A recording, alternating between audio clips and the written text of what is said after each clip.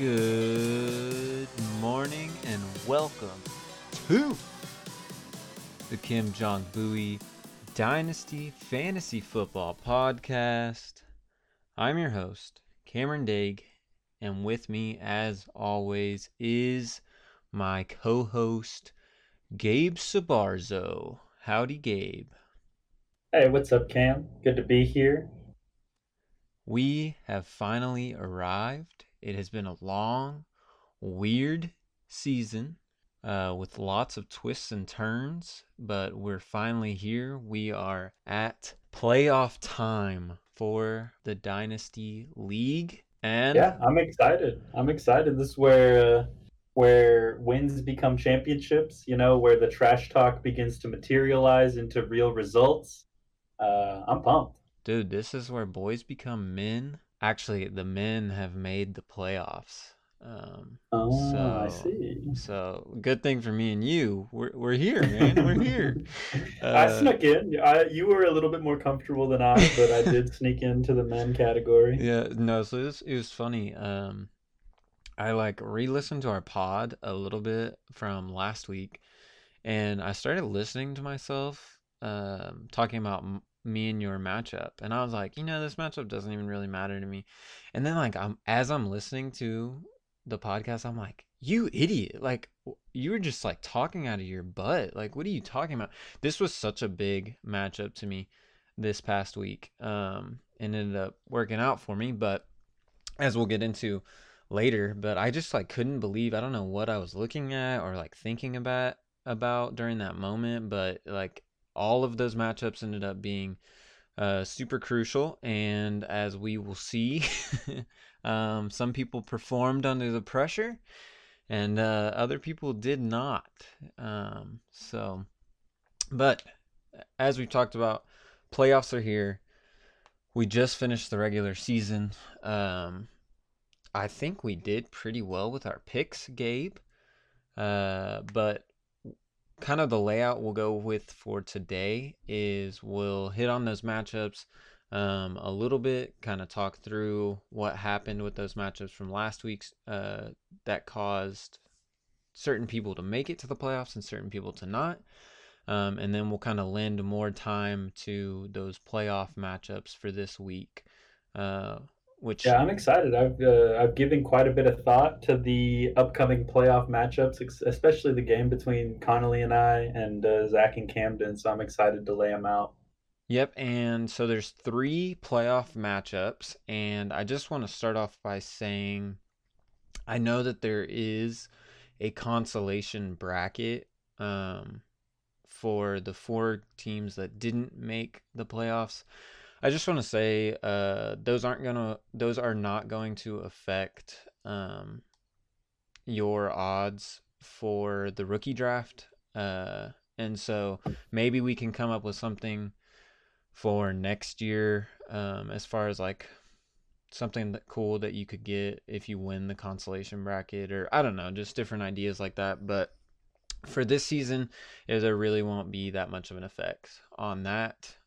Just so Yeah, everybody my knows. my advice: put in your rookies, put in your young guys, give them some exposure, some playing time. You want to build up the experience so next year when you're competing again, you can be in the playoff hunt. Dude, wouldn't that be kind of cool? Like if that's how it worked, it was like, man, let's get the young guys out there so they can Oh no, grow I and like look ahead. as I definitely would do something like that if I was in the consolation bracket, but that might be just because I like thinking like that, like taking a my GM approach in Madden or like a NBA 2K approach, like develop your young guys. It's just kind of fun to Yeah. like pretend to be a administrator of a sports organization of some sort. There's no doubt, man. You got to own it. So who knows? Maybe like subconsciously they know that that's happening or Exactly. No, whatever. exactly. But it's kind of I can tell neat. you one thing. Go Cole, ahead. Cole Beasley definitely knows when he's in my lineup and when he's Holy not, smokes. because when he is not in my lineup, he's a wide receiver one, undubitably. And when he's in my lineup, he's a wide receiver four at best. So You had thanks a for few of those that. guys this week, Gabe, so that's unfortunate, but That's my whole bench, bro. That's why I'm gonna lose because it's gonna be impossible. There's like 6 or 8 guys that all have about the same chance of hitting, and like I think I've chosen the one. It's just going to be hard to pick the right ones. Well, before we get into those matchups, let's go ahead and hit like news around the league, specifically injuries. Not too many for this week, but there are a couple that are gonna have implications. You would think on playoff teams. So, did you want to hit those? Hit us up with those. Yeah, I definitely will. So most notably, Antonio Gibson, he left with a toe injury. It Mm, looked like a turf toe or a hyperextended big toe. He is likely out this week at least, and then we'll just keep an eye on that. He plays on Connolly's team, who is going to be in the playoffs man, and this upcoming week. So definitely something to monitor for him and yeah, his opponents. on that, I've heard from like quite a few people, whether it's like Twitter people or I know fantasy footballers, if you listen to their podcast, they had mentioned this as well, but like the turf toe injury, it's not a 1 week deal. Like it's just something that lingers. And a lot of people are talking about how even if he were to come back in 2 or 3 weeks, it'd be very difficult for him to come back as like 100% or even the player that he was prior to the injury. And so I what they were saying is you might as well now just plan that you're not going to have him for the rest of the season, which is Yeah, super unfortunate for Conley. Um, we hinted at this in like the group chat, but he's probably the best position to handle running back injuries just with all the depth that he has. But make no mistake, like Antonio Gibson was a clear cut running back one, and to take that off of your team, I know he's got the depth to handle that a little bit, but that's just less options that he's going to be able to have as we get further and further into the playoffs if he makes it that far. So, kind of a crucial injury in our league, especially. yeah. I actually think the biggest effect that this is going to have, this injury, is Garrett's team, as he is the JD McKissick owner. Oh, that's And right. JD McKissick could very well get him, he has a bye this week, but JD McKissick could be a volume, like running back fill in flex option if Garrett needed him to, alongside Alvin Kamara and David Montgomery, whom he already has. So I think that that is going to be something to watch as well as the playoffs continue down the line, because it's not just Antonio Gibson and Connolly's team who are going to be affected, but all the peripheral pieces as well. Speaking of peripheral pieces, on a totally like kind of unrelated note to fantasy, did you see Alex Smith? Did you see his leg? Yeah, and I immediately looked up which leg he had surgery on, and thankfully, I think it It was was the the other other one. leg. Yeah. So It does. I, Is there like a tougher person slash crazier things have happened to people's legs in the league besides that guy? yeah, I don't know that I would wear four pairs of socks and a cast on both legs, because there's no way, bro. Dude, Like he gets cleated, he gets like cut up, he gets rolled up on, like no way. I, And I he still plays at a high level. Even I like, how is that know. not in the back of your head, you Dude, know? I don't know. Like I know for me, I'd be looking down just like take out almost losing your leg the last couple years. Take that out. If I'm looking down and like there's more blood than I've ever seen in my life pouring out of my leg, I'm done, man. Like, do not put me back in the game. In fact, take me to the ER. Something's clearly wrong. Like, patch me up. I'm calling it a career right there, man. Oh yeah. No, kudos to him. Definitely one of the toughest guys in the league. I'm excited to watch him win Comeback Player of the Year this year. What other injuries we got going? So there's not too many more of note. Well, I say that Christian McCaffrey reported with a thigh injury in practice. Panthers were on their bye week last week, and he had that shoulder injury that had happened the last time that he played. But now he's dealing with a thigh injury, and he said it tightened up at practice earlier this week. So we'll see. I still expect him to play. I think he's itching to play. He's been wanting to play for a long time. I think that coaching staff has just been really conservative with him, and rightfully so. I don't think that they're going to make any playoff noise this year, but they look like they're headed in the right direction. And so just keeping him healthy, I think, is in their best interest. But I do think he will manage to get back this week. Something to monitor for sure. And then Frank Gore, in case Camden is really, really shallow in running back depth. I think he has Ty Johnson if Frank Gore was to miss with the concussion that he endured on like the first or second snap of this game. But yeah, aside from that, there's not too many more injuries of note. We should probably mention the whole like Joe Mixon thing that kind of popped up this week.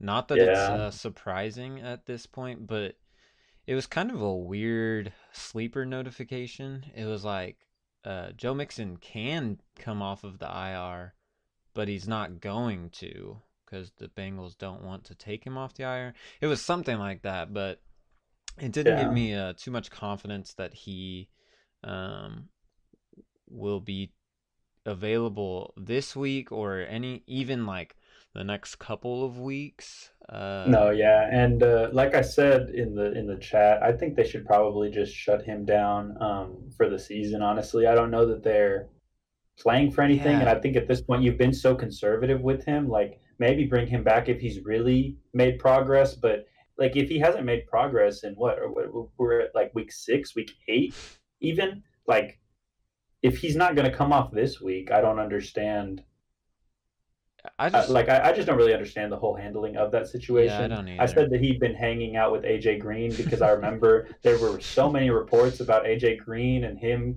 coming off of like the injured reserve last year, and then he Yep. never played a snap last year, and it was just confusing. Like the way that they've handled injuries is confusing.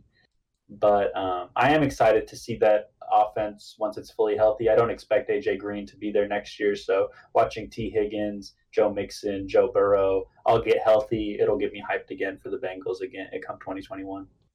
Yeah, yeah, that'll be something to be able to finally get to see, and hopefully we don't have to wait too long for Joe Burrow to Yeah. recover Oh, from his yeah. I did injury. think So, about that, that he won't even be ready for the start of 2021 because y- that injury was so gruesome. yep, exactly. Which he did have surgery. I don't know if we ever mentioned that, but he did Yeah. end up having surgery, I believe, earlier this week.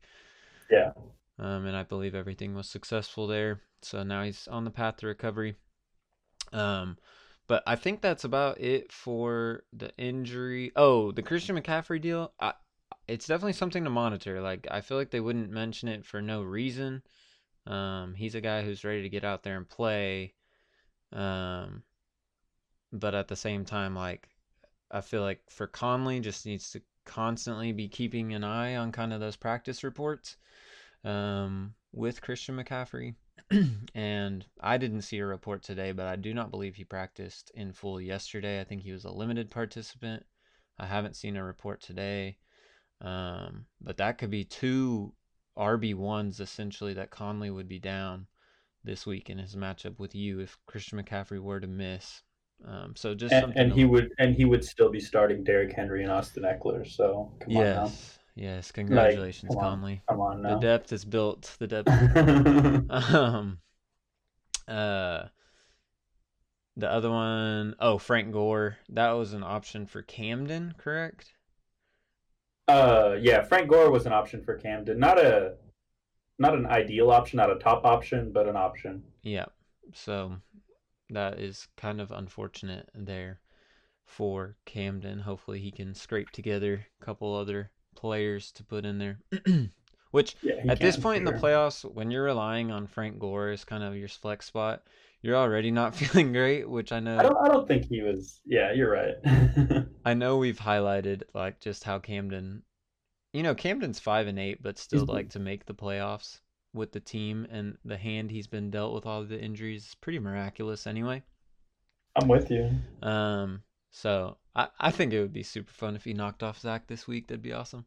That would be Um, fun, and I think he'll be excited to bench one of Ronald Jones, Frank Gore, or another running back for Saquon Barkley once he gets healthy in 2021. yeah, So I think little he'll bit of come an back even upgrade. stronger next year. Little bit of an upgrade there for sure. Yeah. Um, uh, that's a great transition as we kind of look at last week's matchups.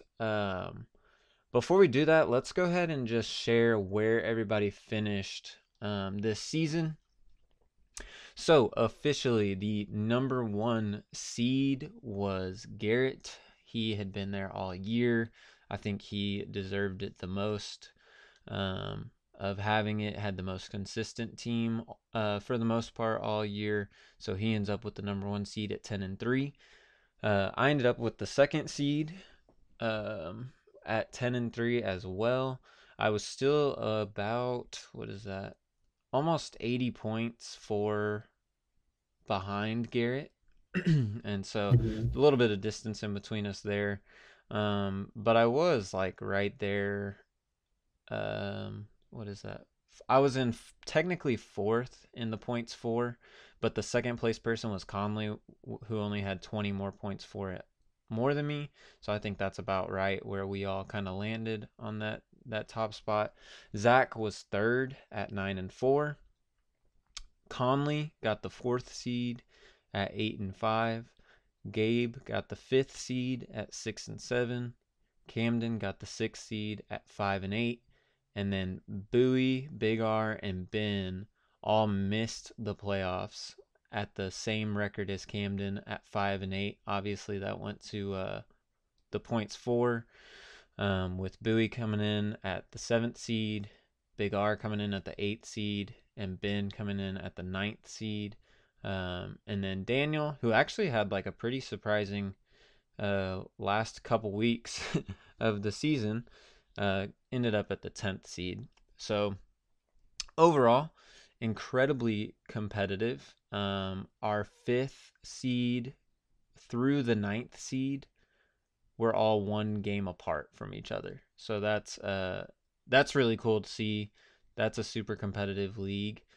With those standings, Garrett and I will both get a bye, and then we have Conley versus Gabe as the fourth and fifth seed matchup, and then we have Camden versus Zach as the third and sixth seed matchup.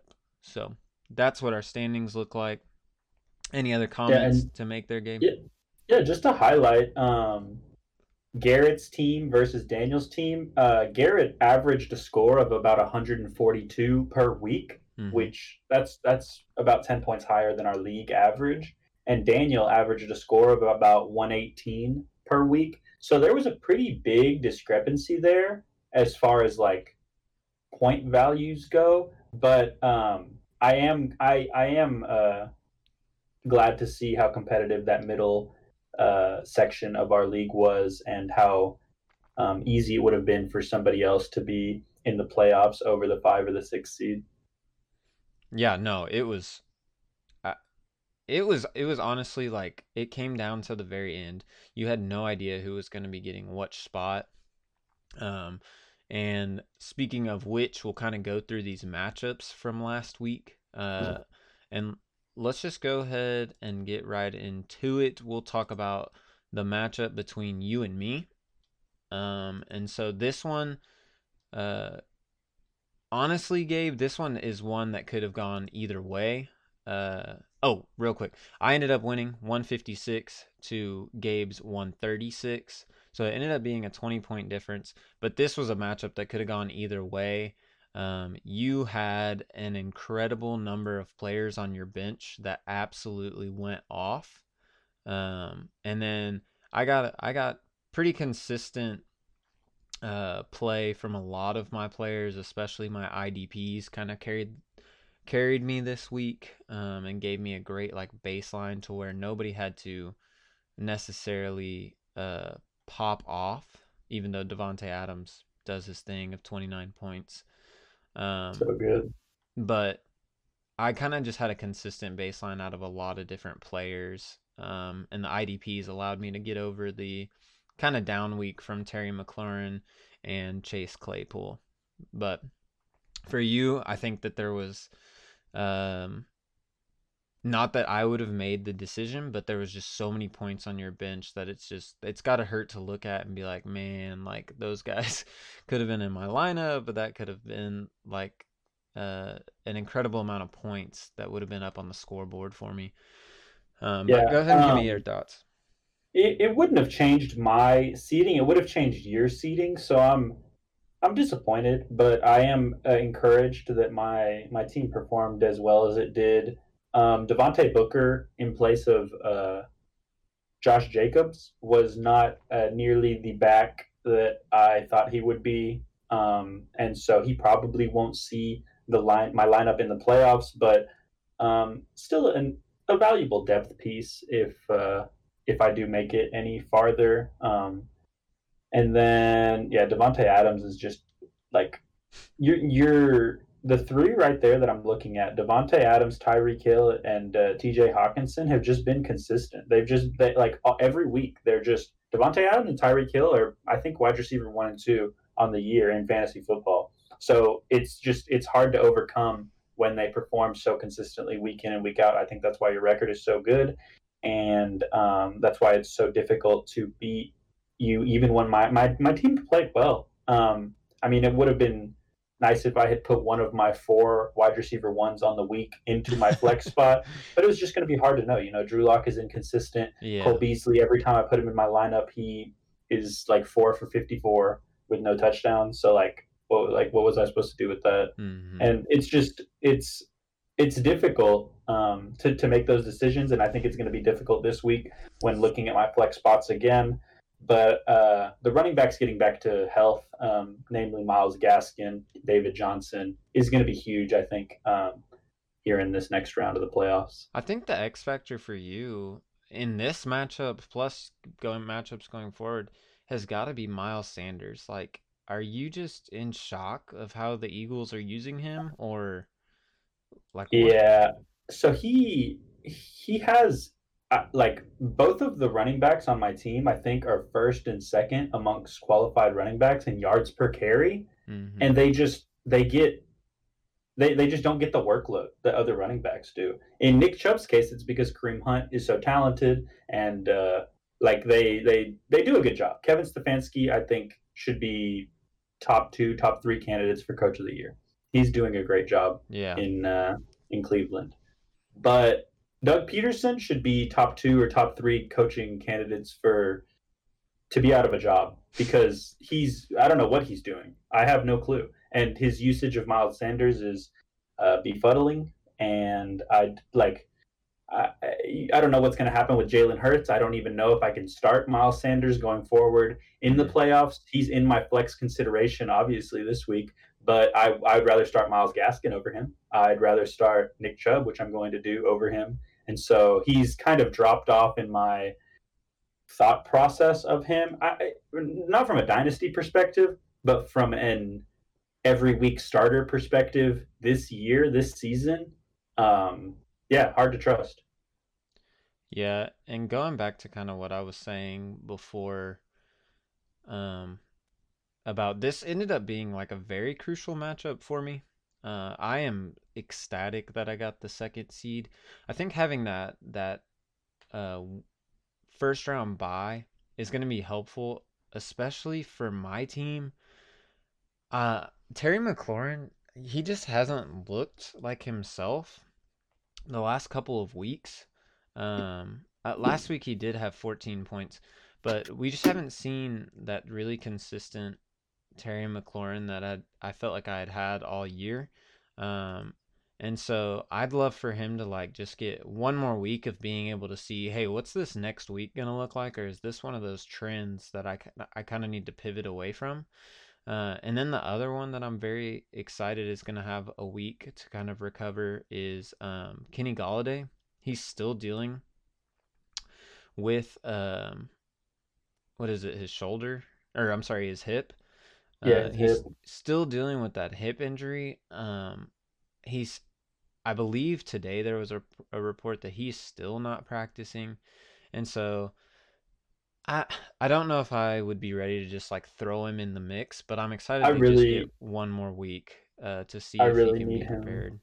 What? Yeah, no, I really need him not to play this week because I need Marvin Jones to be a wide receiver one. I don't need Kenny Galladay to play this week. I need him to take a rest like your team is because I need Marvin Jones this week Well, bad. and it's crazy. Like that's what we've seen with Marvin Jones is these past weeks that Kenny Galladay's been out, he has just immediately become um, the number one option for that team. And I guess it makes Yeah, sense.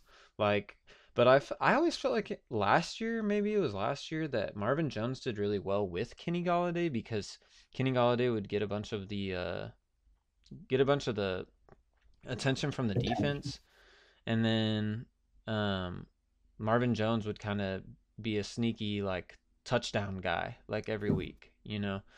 Yeah, And this week's or this year's just a little bit different. I think this was the first week we finally saw him like get the yardage and the touchdowns, which was really nice. I know for your bench, but got to be nice for you to see, and hopefully Kenny Galladay's not out there for your sake, and Marvin yeah. Jones No, can just and rake in those targets, baby. Detroit aired it out 400 yards from Matt Stafford, and Mm-hmm. I think they're amped up that now that they got rid of Eddie P, Yeah, I do aka wonder Matt though, because Patricia. DeAndre Swift missed this past week, um, Yeah, and I'm really excited to see how this new regime or whatever this new head coach views DeAndre Swift, because like I talked about last week, I think they just need to make him the guy, and they didn't get that chance this past week because he was out with that concussion still, but um, I'll be interested to see if they just continue to allow Matthew Stafford to air it out when DeAndre Swift comes back, or kind of what that looks like. for sure. The next matchup we had here was Camden versus Conley. Um, this was like a must win. Well, I say must win, and then Camden's in the playoffs now. But going into it, we were talking about how this was one of those ones like Camden just needed to perform well. He at least needed to put up points so that he could separate himself from Bowie if it did come down to that. And he ends up only putting up 95 points to Conley's 132. Um, Kind of unfortunate for Camden. There was just multiple players on his team that did not perform well, and it started with his quarterback Justin Herbert had just a truly awful game, and I think Camden even put it in the group chat. The whole recipe of rookie quarterbacks going against the New England Patriots is just it's a recipe for disaster. Um, and it always has been. And Bill Belichick just feasts on those young QBs. Um, and so you could kind of see why that kind of added up there to Justin Herbert just getting 1.3 points. Todd Gurley, he's injured. It came out after the game that he's dealing with some sort of knee injury, but he ended the game with 2.5 points, only had 8 carries. He only had one reception. Like he looked really, really bad out on the football field. And then AJ Brown just really hasn't been getting it done for Camden. He puts up 6.7 points this week. And I'm sorry, AJ Brown had actually been on a tear the previous 2 weeks. He had put up 14 points and then 24 points. And then this week against a good Cleveland matchup, kind of put up a stinker. So that was unfortunate. But he was getting pretty good production out of his IDPs. He got a great game out of Aaron Jones and ended up doing just enough to get into the playoffs, but not win the matchup against Conley. Yeah.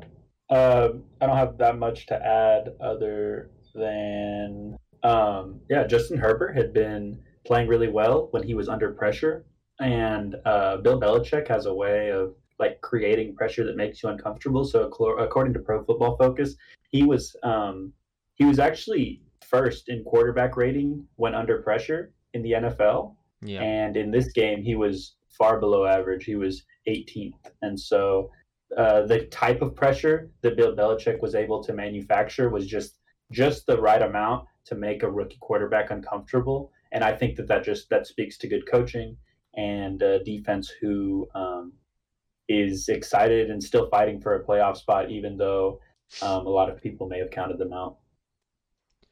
Going over to Conley's side, um, I think we had a feeling like his team would perform really well, or continue to perform really well. Both of us had picked Conley to win this game, which he did. but I don't know that any of us were envisioning a 39-point performance out of Darren Waller. He had 200 yards receiving, he had 2 touchdowns, 13 catches, just a monster game out of his tight end. And then for me, the big thing uh, that stood out to me for Conley's team, Michael Thomas, he had a good game with Taysom Hill at quarterback. He had 9 receptions, he had 11 targets, um, he had over 100 yards receiving. That's a great sign for Conley's team. For a guy who I, in my opinion, has one of the better teams the rest of the way in the playoffs. I know he's dealing with a couple of injuries, perhaps.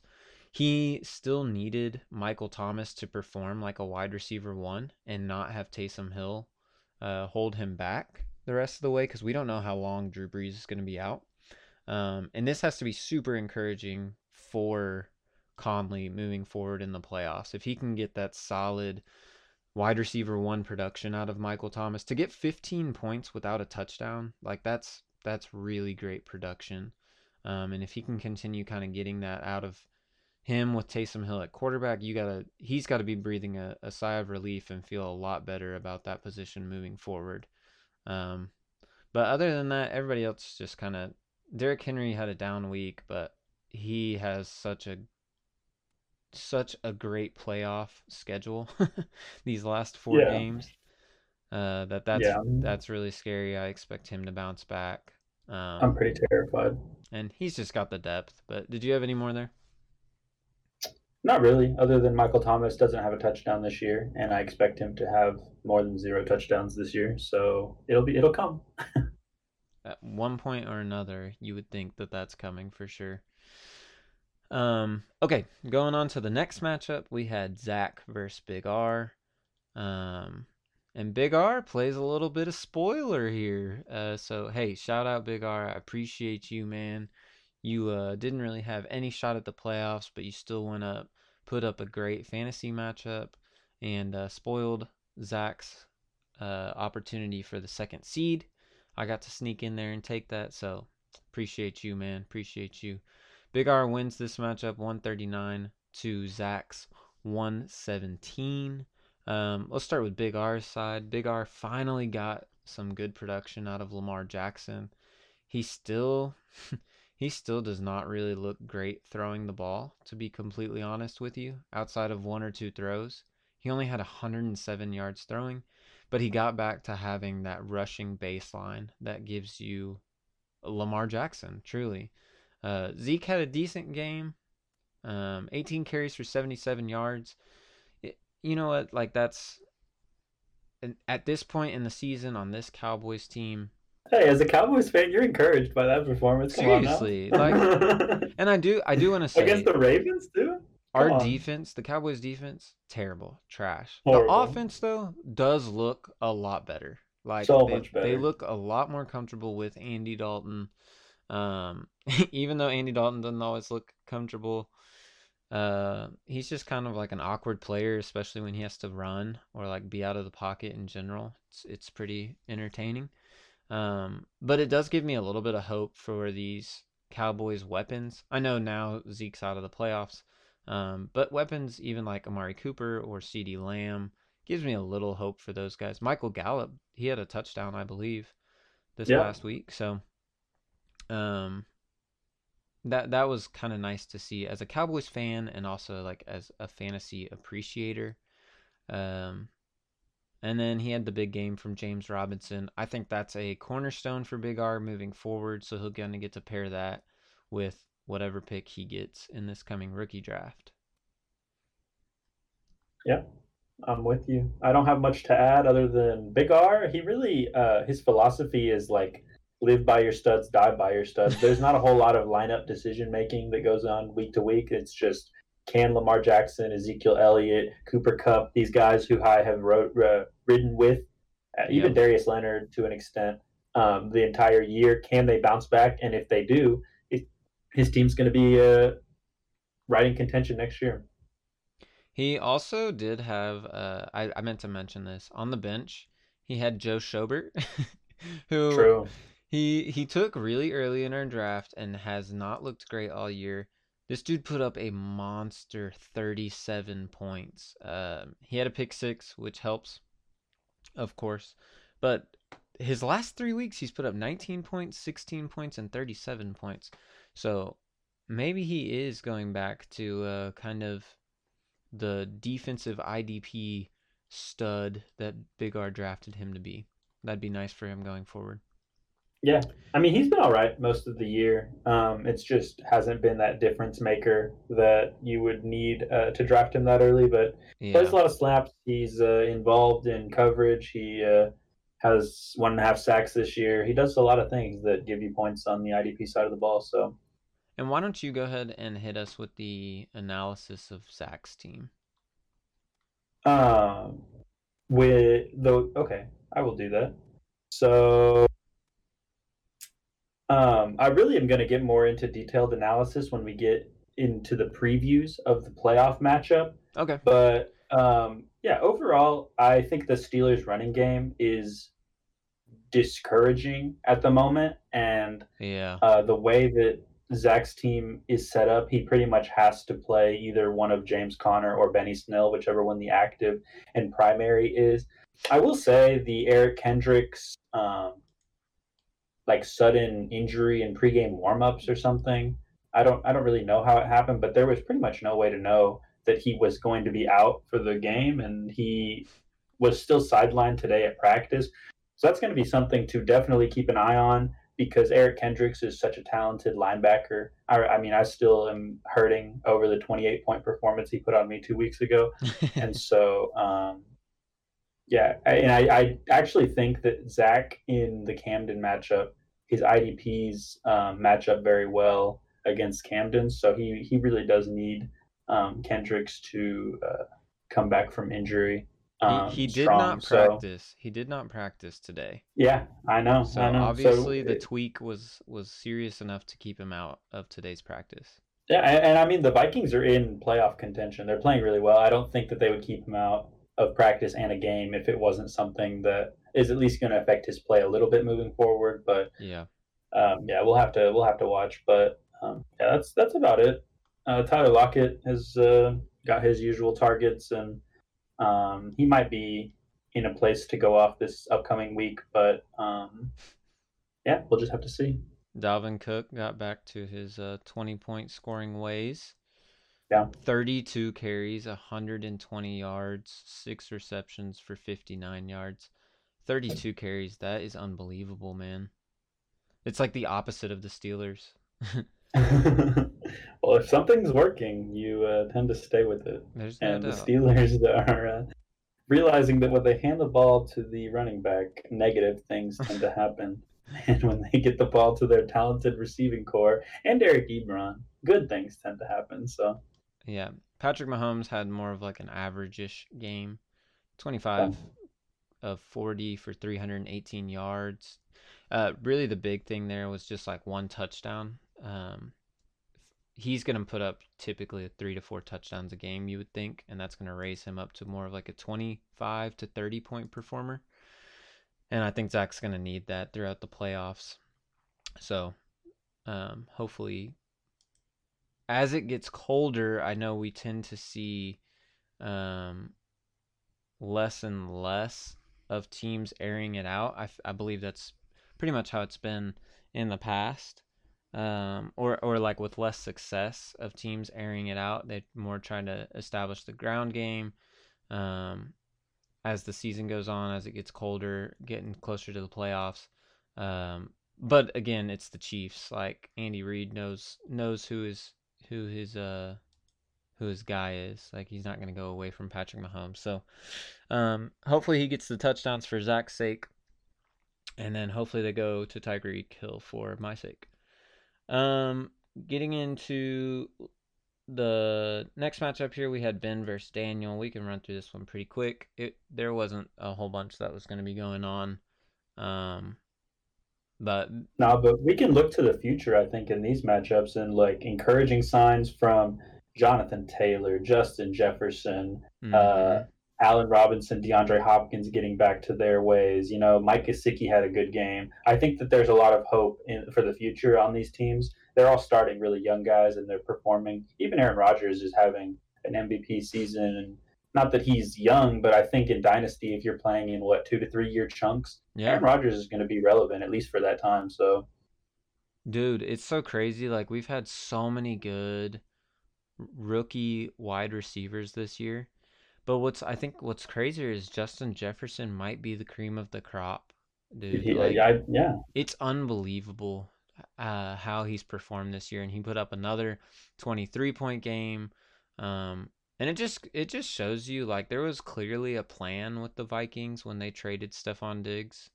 Um, and it was one of those trades that has really worked out for both teams really well.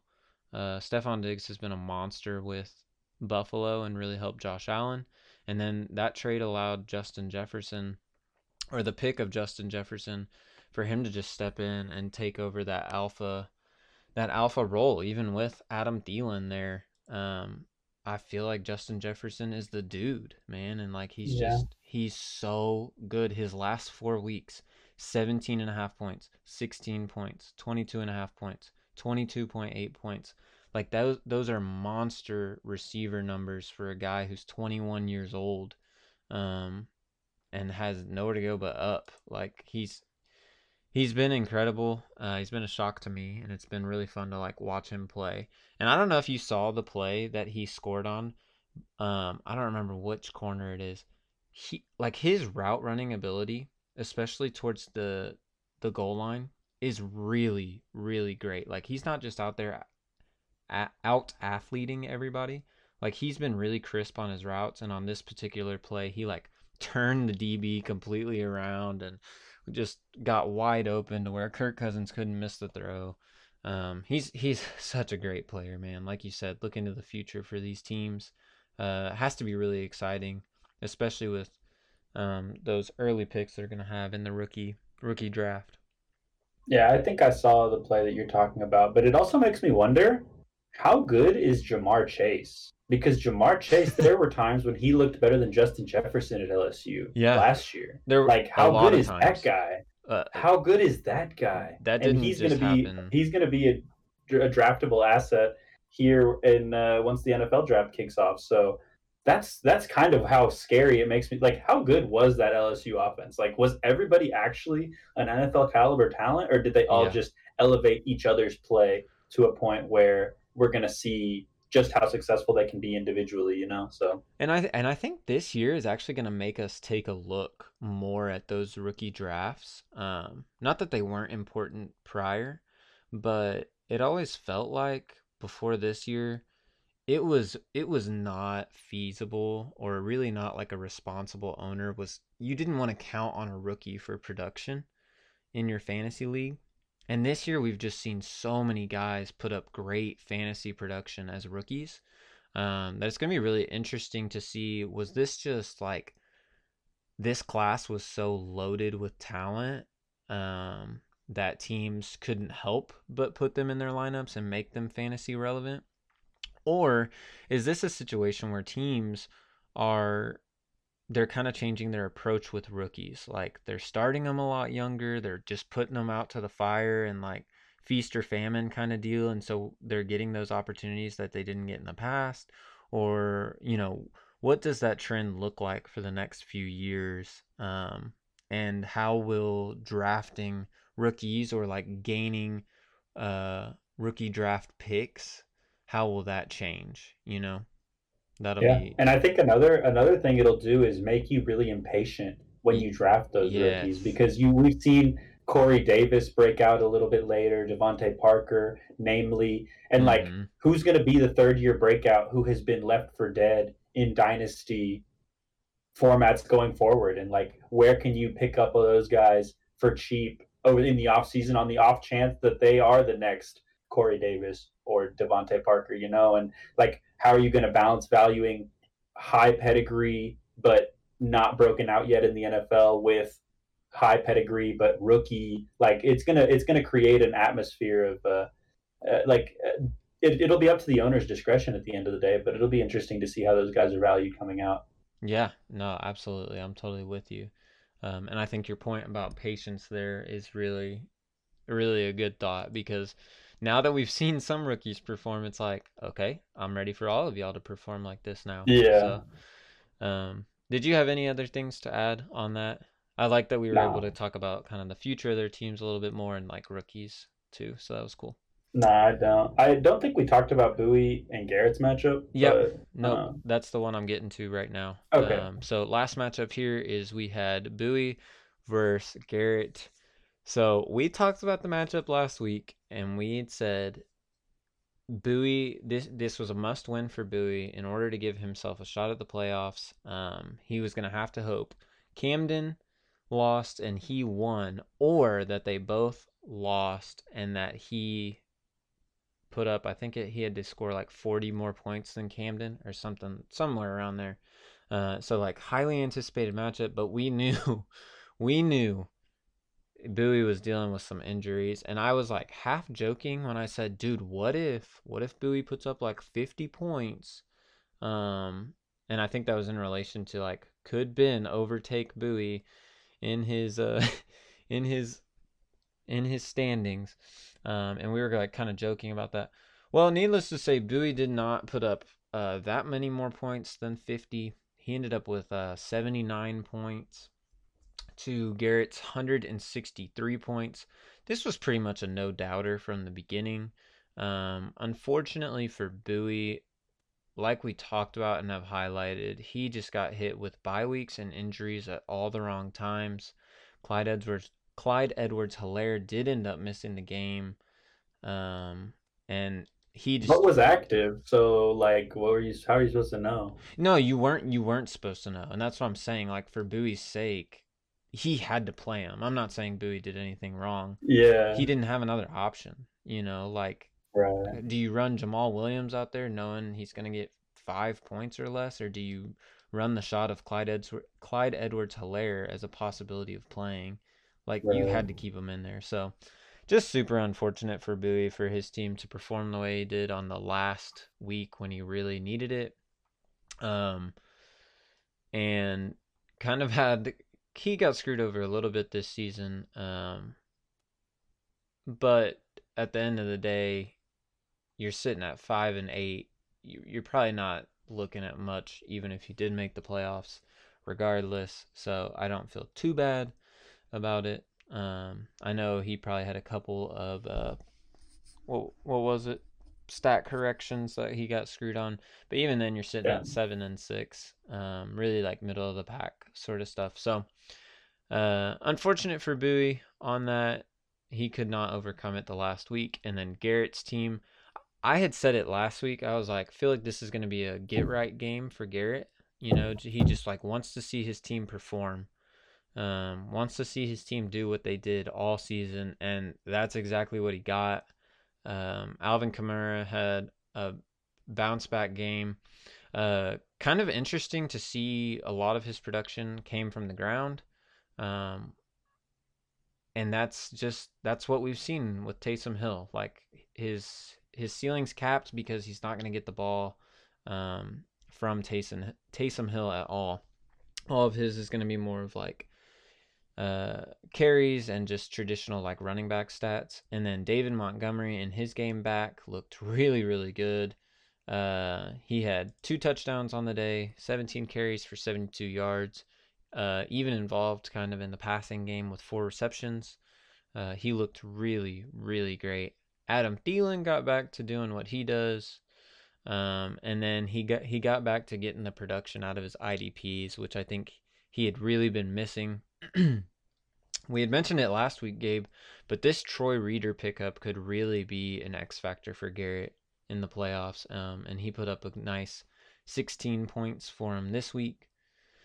So that's kind of yeah. my eval of Garrett. Did you have anything you wanted to add for this week on this? Uh, I would just say for Bowie's team, I think that in the offseason, I'm excited about Van Jefferson on his taxi squad. Mm-hmm. I think that they use him in Los Angeles already as a rookie, even with the talent that's already there. Josh Reynolds, Cooper Cup. Robert Woods. Like he's competing and he's still demanding touches. So I think that that's an encouraging sign for Van Jefferson moving forward.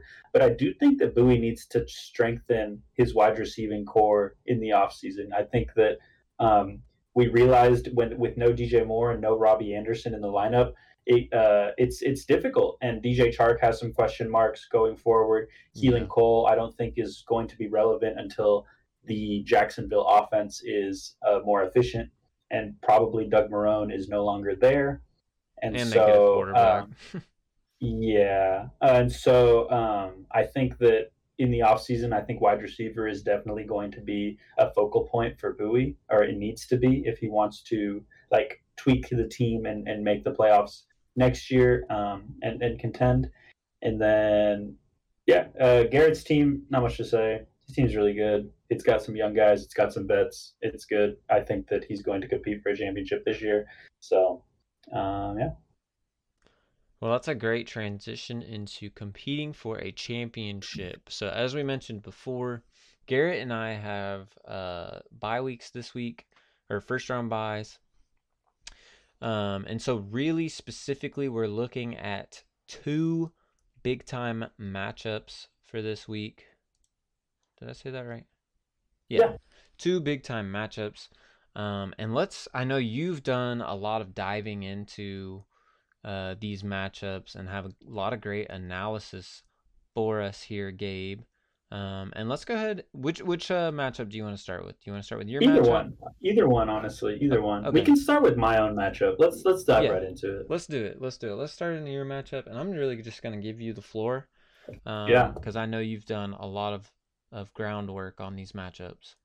All right. So quarterback, it's going to be Matthew Stafford versus Green Bay on my side, most likely. And most of these are going to be either most likely or what I'm assuming, Mm-hmm. or who they've rolled with for the remainder for most of the year. Obviously, I'm not setting Connolly's lineup, but I am giving you insight on how I'm setting my own lineup.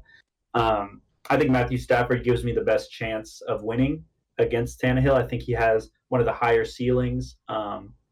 As far as my options, which were like Jared Goff, um, Derek Carr, people like that. And so I think Matthew Stafford he was the QB6 last week, and he played pretty decent against Green Bay in week 2. I am worried. Last time he played Green Bay, he was sacked 4 times, and we lose a point for sacks. So that is worrisome. He played well, but that's the difference between a 16-point game and a 12-point game, a Yeah. 20-point game and a 16-point game. Like there's a lot. Those 4 points are important, and so that's something that I am worried about. Ryan Tannehill is coming off a season best 389 yards, and this is going to be one of the games that is crucial to the fantasy playoffs, namely our dynasty fantasy playoffs. You're going to want to watch closely this Jacksonville versus Tennessee game, because how Tennessee gets its yards. I mean, I think Tennessee is going to roll Jacksonville. I don't think that that's a surprise, but how they do it is going to be interesting, because Connolly has Ryan Tannehill and Derrick Henry, Mm-hmm. and Camden, who's in the other playoff matchup, has AJ Brown and Corey Davis. So watching Tennessee's offense, almost every play is going to be a fantasy relevant play. So I think that's going to be one to keep an eye on for sure. But Ryan Tannehill, I think, is going to be a smash play this week. I think that Connolly has the advantage at the quarterback position. For reference, the Titans played Jacksonville in week 2, and Oh Ryan no! Tannehill put up his second best Oh fantasy no! performance of the year. It wasn't anything crazy, but it was 25.76 points. Yeah, I mean, that's a lot of points. I will also say that I'm going to talk about this a little bit later in the wide receiver matchups, but Jacksonville is down 4 of its top 5 corners right now. So Oh man. it's gonna be, how do they want to score? Mike Vrabel, it's not gonna be like how can we score? It's like how do we choose to score? So I don't know. So what are I'm you nervous. hoping for? Are you hoping they just air it out and all the points go to Ryan Tannehill? I have no clue. I guess I'm hoping for Jonnu Smith to take end arounds the whole game. I don't know, bro. Like what? Like there's no hope. Oh gosh. Yeah, like what? Anyways, so now getting into running backs. I have Nick Chubb versus Baltimore and Miles Gaskin versus Kansas City. So already I'm playing two pretty cream of the crop, not just run defense, but NFL teams, which usually does not bode so well for your running backs. However, Nick Chubb is fifth in the NFL in rushing yards, and Mm-hmm. he missed 4 games, which, I mean, that's just a testament to how talented of a runner he is. He's averaging 6 yards a carry. He has a tough matchup, but I am hopeful. I watched Ezekiel Elliott last night against Baltimore. He looked okay. I think Yes. that Nick Chubb is a little bit more explosive at the moment than Ezekiel Elliott. So I don't think Calais Campbell is himself either for the Ravens. And so I think that there is a shot with Nick Chubb. I think that he'll be okay. And then with Miles Gaskin, he kind of reassumed his role as the workhorse in Miami. I really need him to convert his goal line carries. He's been one of the least efficient goal line running backs. He gets a ton of work on the goal line, but they just can't turn him into touchdowns. And so that's why the Miami Dolphins have resorted to throw a goal line fade to Mike Gesicki or Devontae Parker or someone else or like literally anyone because they literally cannot run the ball on the goal line because Miles Gaskin it's inefficient for some reason. He's been good outside of the goal line, but and as a receiver as well. But yeah, I definitely need him to convert some of those carries if I want a chance to win this week. On Nick Chubb, I was gonna say, if you needed any encouragement for playing Nick Chubb, you highlighted it, but Ezekiel Elliott has looked awful all year from an efficiency standpoint as a running back, and then miraculously he has a pretty good game against Baltimore. Yeah, And I think like you had mentioned, Calais Campbell, he's either injured or like something's going on there, um, because there was just like gaps for Zeke to yeah, he run doesn't through. look the same. I'm with you. I don't know if it's an injury or what, but yeah, I am a little bit encouraged by that. Yeah, so if you need an encouragement, the Cowboys will give it to Yeah, you, man. I appreciate that. Honestly, I was encouraged by the Cowboys' offense yesterday. I think Andy Dalton is a little bit better than we maybe initially gave him credit for. Yeah, I mean, I mean, we gave him tons of credit when he was first signed. That's Oh, another right when he was story. Go signed, ahead. but yeah, Keep no, going. no, Keep no, going. We, you're we right. don't need to talk Yeah, about the Cowboys Cowboys. fans are emotional. They're not Yeah. in the playoffs. It's fine. Okay, now we get into Connolly's running backs. So Mm-hmm. Christian McCaffrey versus Denver and Derrick Henry versus Jacksonville. This is who I'm assuming would be the RB1 and RB2 on his team. These could very well be the best two running backs on the week, matchup and usage wise. Like these guys are they're in great matchups and are like the focal points of their offenses. Denver is, I think, the 20th best matchup, so they're in the at least the top half of a good matchup. And Derrick Henry versus Jacksonville. Jacksonville is an atrocious matchup, so or like it's a good matchup. They're an atrocious defense, but McCaffrey's thigh injury is going to be interesting. I don't think that if he's active, it'll impact him in any way, but I don't know. Yeah. I mean, if your hamstring's tight, your hamstring's tight, or your quadricep, or whatever muscle he's dealing with. So I don't know.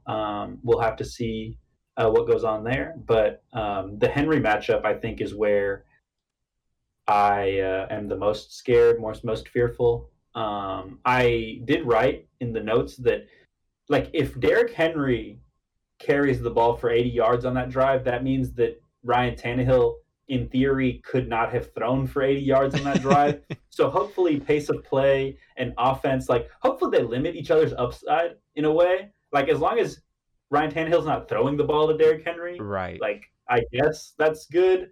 But yeah, I mean they're both in like really prime spots to and coming off of a loss where they gave up 38 points to the Browns in the first half, like I think that this will be a team that is inspired, and I'm terrified. Yeah, I think in some way, like playing them both or having them both is going to cap the ceiling to some degree. Unless, like you Right. That's said, kind of what there's I was like saying. a running back screen that goes for Yeah. 75 yards. Like that would suck. Yeah.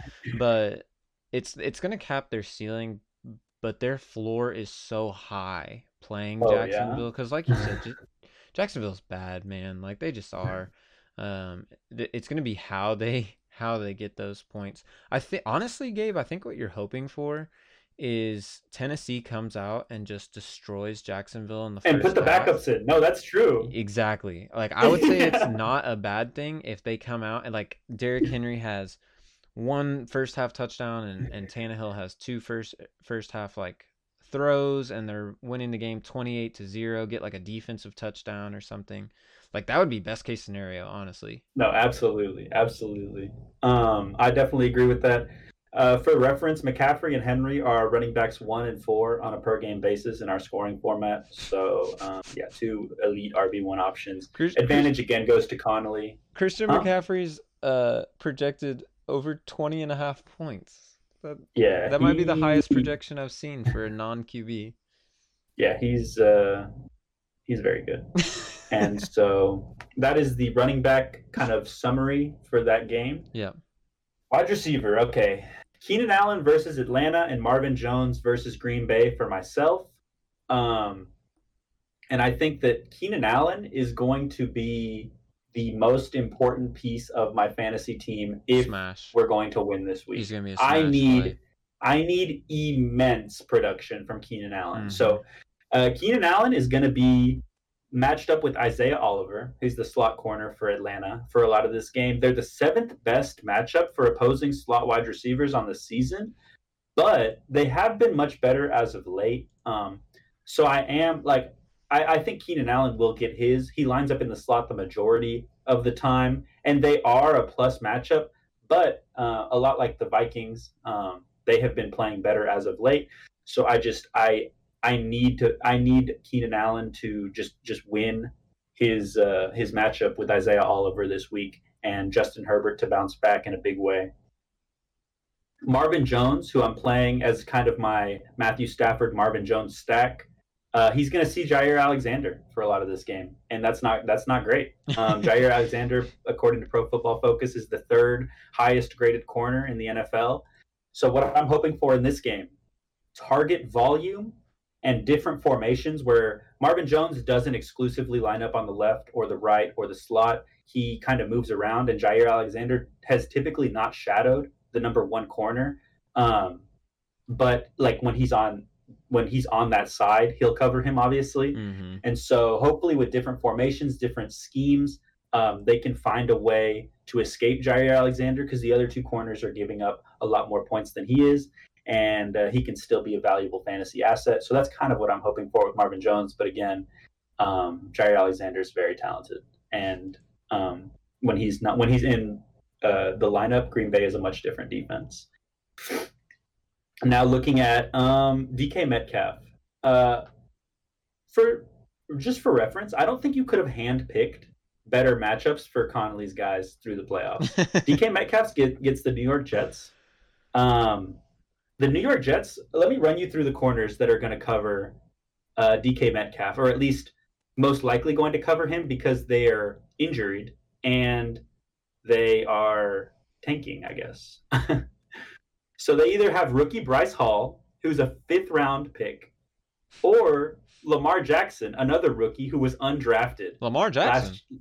Lamar Jackson. So that's who's going to be trying to cover DK Metcalf, who just gave it to Darius Slay, a much more talented Pro Bowl corner.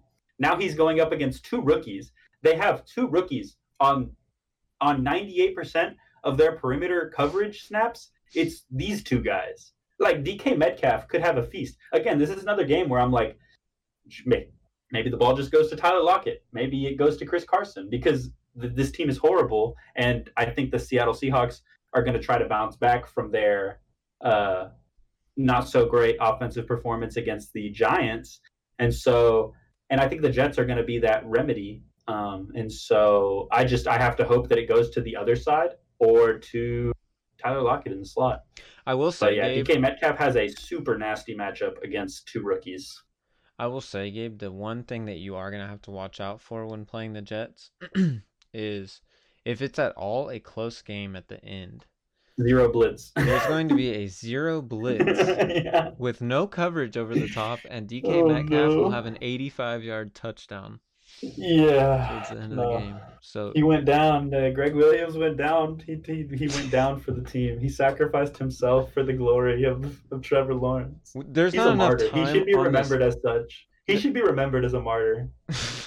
In a lot of ways, honestly. Yeah. But there's not enough time in this podcast to go over the stupidity of that individual play. Oh no, no. It was legitimately a sacrifice for Trevor Lawrence, like religious Oh, sacrifice dude, for it's the Trevor most. Lawrence.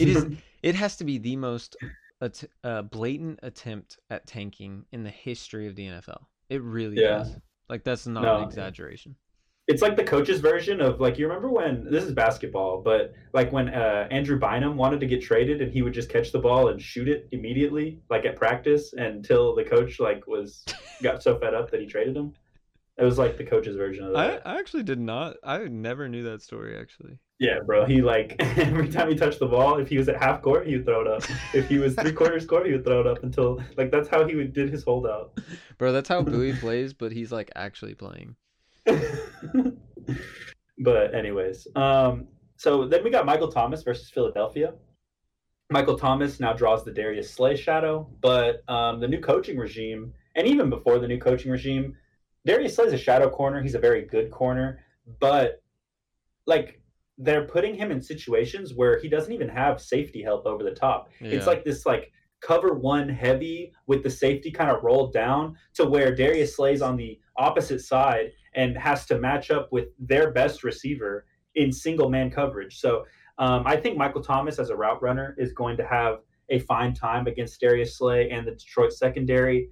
Devontae Adams and DK Metcalf just took Darius Slay and took his lunch money the last couple of weeks. So he's also banged up. He left with a knee injury. It doesn't look very major, but it could slow him down. And so he'll be matched up with Darius Slay, but I think he wins that. I think the advantage still goes to Connolly, but I am going to need a really big game from Keenan Allen, and I think Mm-hmm. that he has an advantageous matchup in this game. Just getting a little faster now. Tight end Travis Kelce, Darren Waller, probably tight end 1 and 2. Not probably, definitely tight end 1 and 2. I'm going to need to make up some ground But it's at like tight tight end. end one and then a gap and then tight end Yeah, two. You know, no, you're right. he's been Travis Kelsey's been so good. I know Darren Waller just had that monster 200-yard game, but Travis Kelsey's been so consistent. Uh, yeah, sorry to cut you off there, but you're gonna No, need no, the no. production. You're gonna I am. need the difference maker to be right this there. this so far is the only place that I even feel like on paper I have an advantage. Like obviously I'm gonna go in hoping that I win and praying my guys do well. Uh huh. But like if I'm looking at it from a like non-biased, just fantasy football perspective, Connolly's team has an advantage in every slot except for tight end. And even that advantage, he has the second best tight end. Like it's an advantage, but come on now. Right. Flex considerations is going to be a nightmare for me. I will probably be choosing between Miles Sanders, Deebo Samuel, David Johnson, Cole Beasley, and if I wanted to make a hero play, I could throw in Kiki QT Uh, versus when does Chicago. QT play? Oh, Huh? noon on Sunday. Okay. I was gonna say if Kiki QT didn't play till like Monday, I'd almost save that spot to where he could be like you said, your hero The play. hero You know, like if play. you're down 30, but it's Yeah. like, yo, he could be the dude. Like he just was.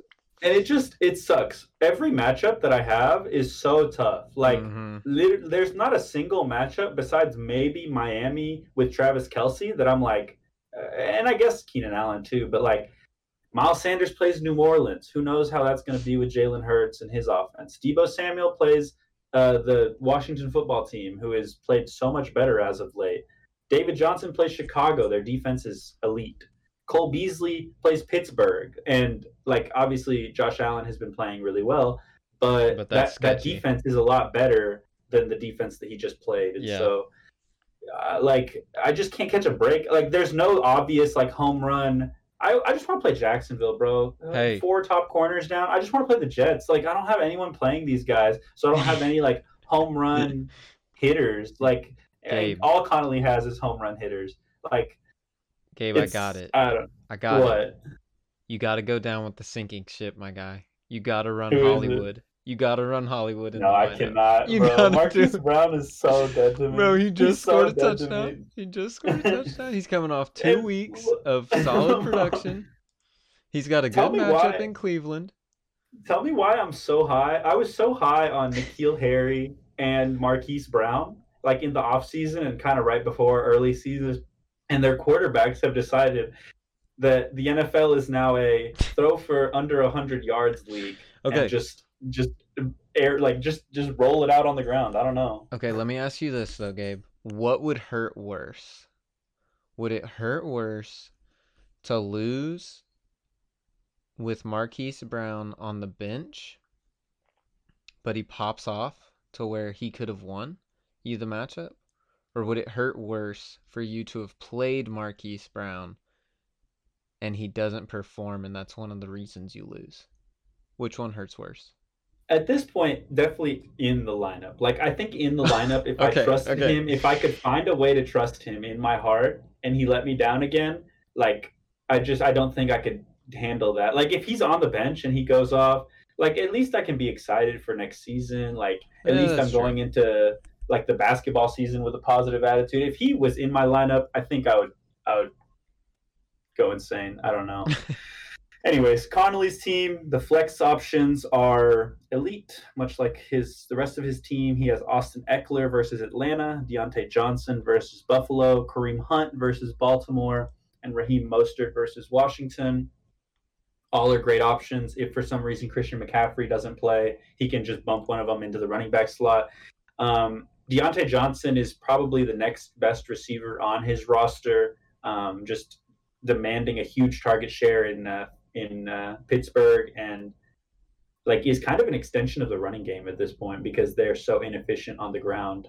And Kareem Hunt is another like running back that I mean we'll see. I think Kareem Hunt is playable, but I think Connolly left to his own devices. I don't know. Like whatever. I'm not gonna try and give advice to Connolly in this matchup, but if he wants to throw Kareem Hunt in there, be my guest. You know. And then Raheem Mostert, just always a chance to break an 80-yard run. Always, And yeah, dude. And he yeah, didn't he didn't put up a great fantasy game, but he looked really good. Like he had 9 carries for 42 yards in his previous matchup. yeah. I So, mean, he like has this weird way of like getting to the edge and then like getting 5 or 6 yards up the so sideline where dude, everyone kind of gives up on the play. He just kind of like has skirts it. like a burst where he's there. No one's really expecting him to move like that, and he changes direction so quickly. Yeah. It's I don't know. It's fun to watch. The 49ers are a unique team. Kyle Shanahan has them playing pretty well. Yep. And then what about the Um, IDPs here, Gabe? IDPs. I've got Tyrell Adams versus Chicago, Jesse Bates versus Dallas. I need Andy Dalton to throw it straight to Jesse Bates, the safety for Cincinnati, like 100 times. And Tyrell Adams versus Chicago. I mean, Tyrell Adams is a good linebacker IDP. He plays a lot of snaps, gets a lot of tackles. So not much to say about the IDPs. For Conley, he has kind of his pick of the litter of IDPs between Devin White, Joey Bosa, Bobby Wagner. They all have decent matchups, but I don't have much to say about the IDPs. I feel like if I went into a detailed analysis, we would go for 3 hours. Fair enough. Fair enough. Okay, so the projections are 166.83 for Conley and then Dude, it 135. just keeps going up. I know. What? 135.99 for you. After all of your analysis, give me a okay, I have it. I have it. Give me the score but not who wins. So give me the score of what you think this matchup will be, but not your winner. Okay.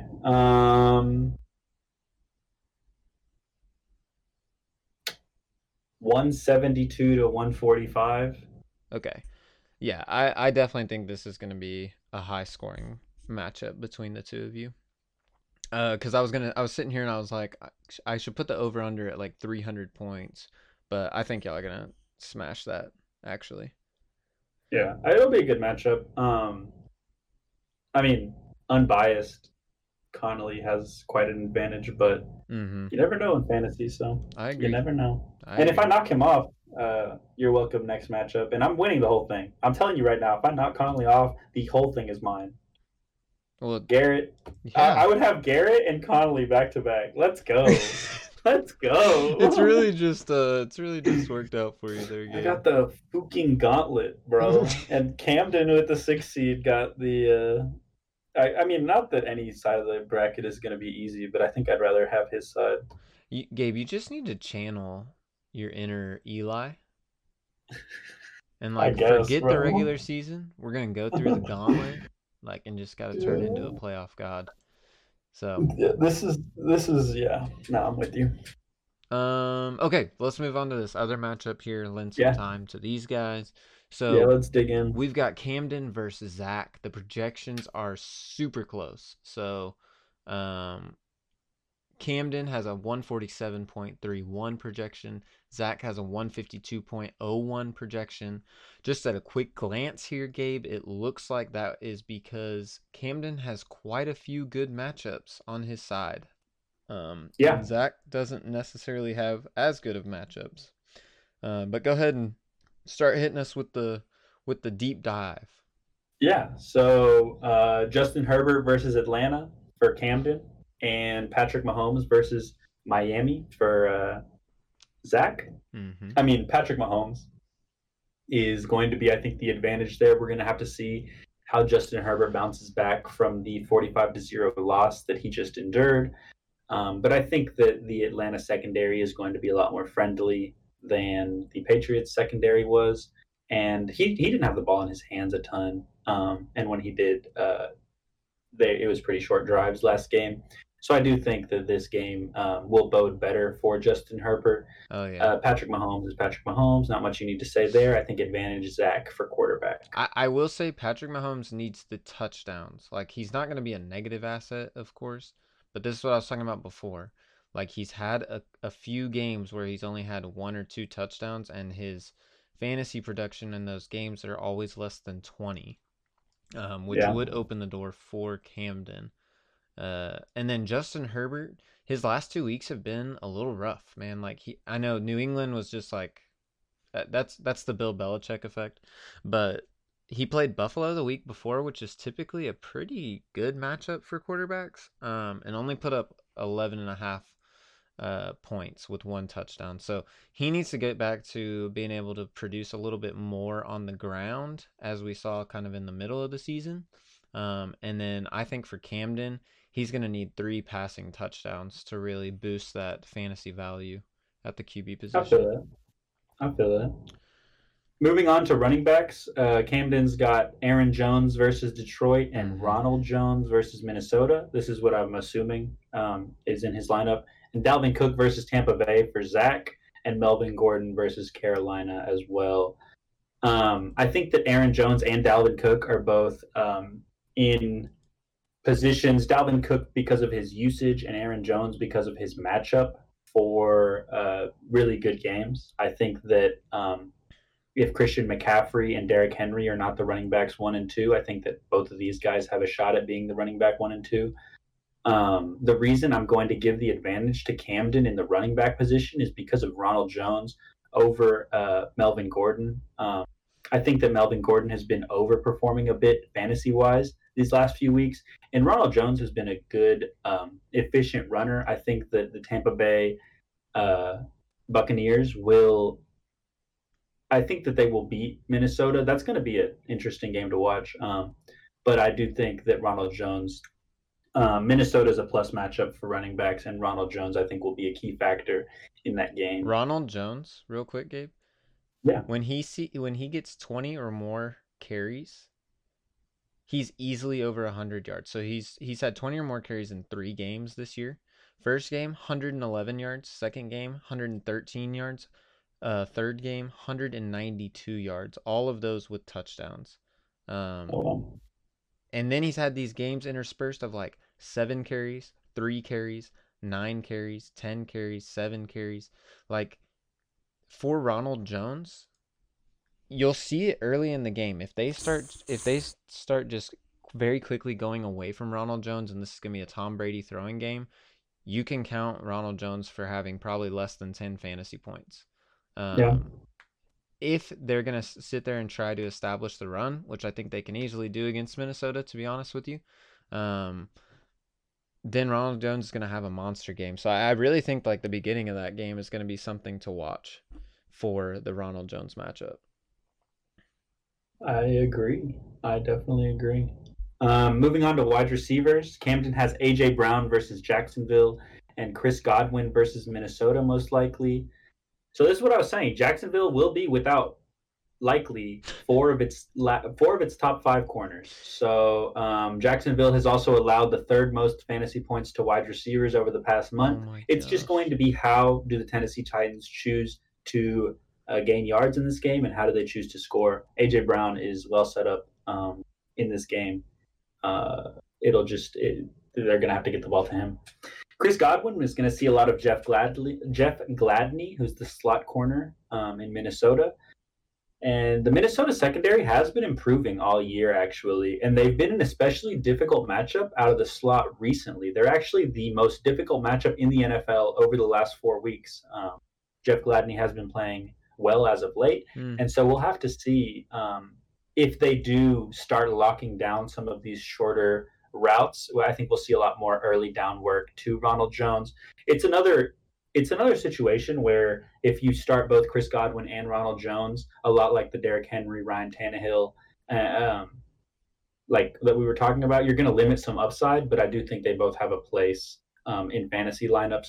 Camden actually has, I didn't realize, but he has Ronald Jones and Chris Godwin who could maybe limit each other's upside, but I think they're both still valuable. And then AJ Brown and Corey Davis, who again I think they're probably both going to be startable, but they can't both get fantasy points on the same drive. So Yeah.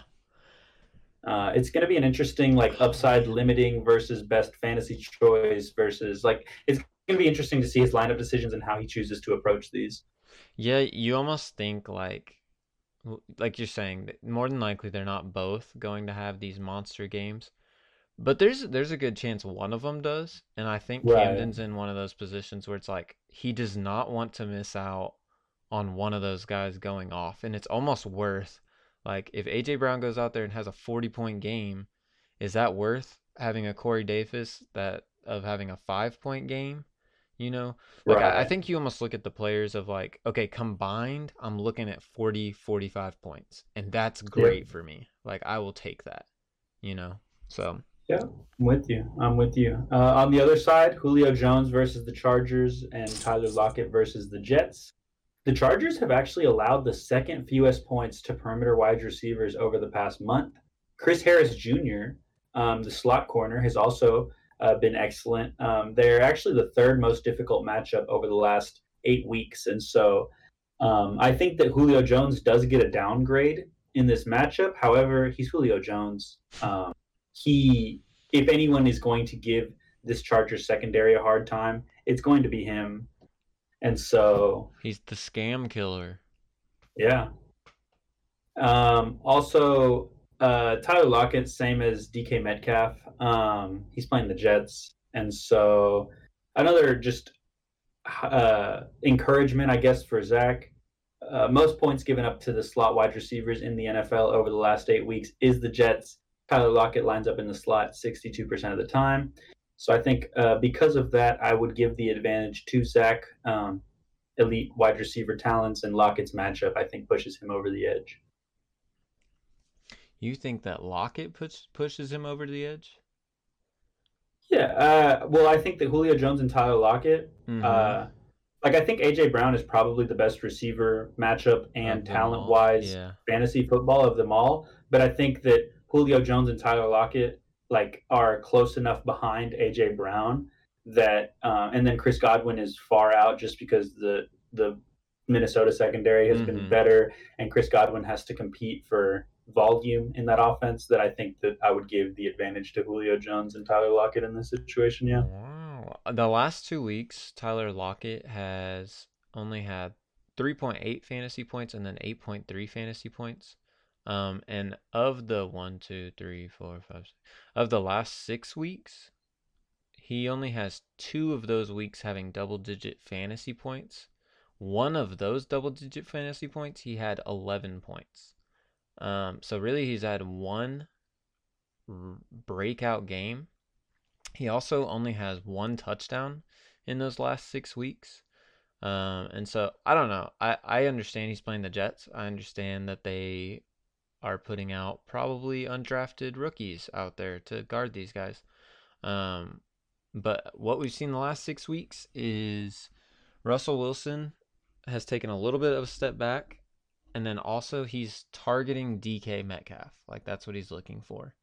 So I think Yeah. I'm a little bit lower on Tyler Lockett than you are. I Okay. agree he's got the matchup. He definitely has the matchup to get out there and do some work.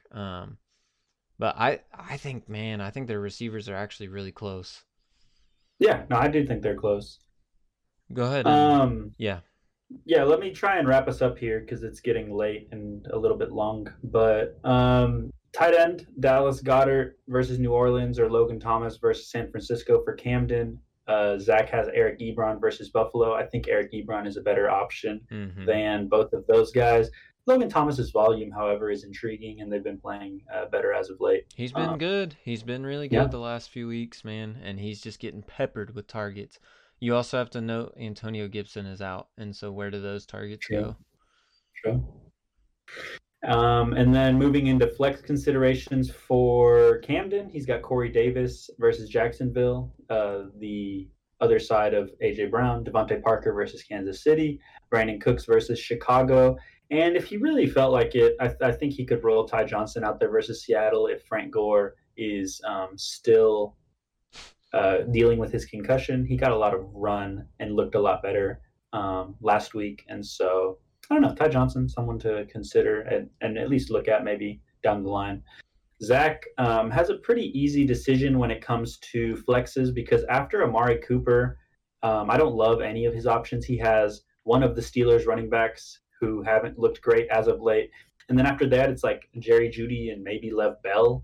Like if you wanted to look at other flexes, but like there's just not a whole lot of depth there. Mm-hmm. So his team really needs to stay healthy if he wants to compete at the highest level for a championship. But the Amari Cooper consistency should keep him at least competitive. I think Camden's flex options are a little bit stronger. It'll be a close matchup, like the projections say, but we'll have to see.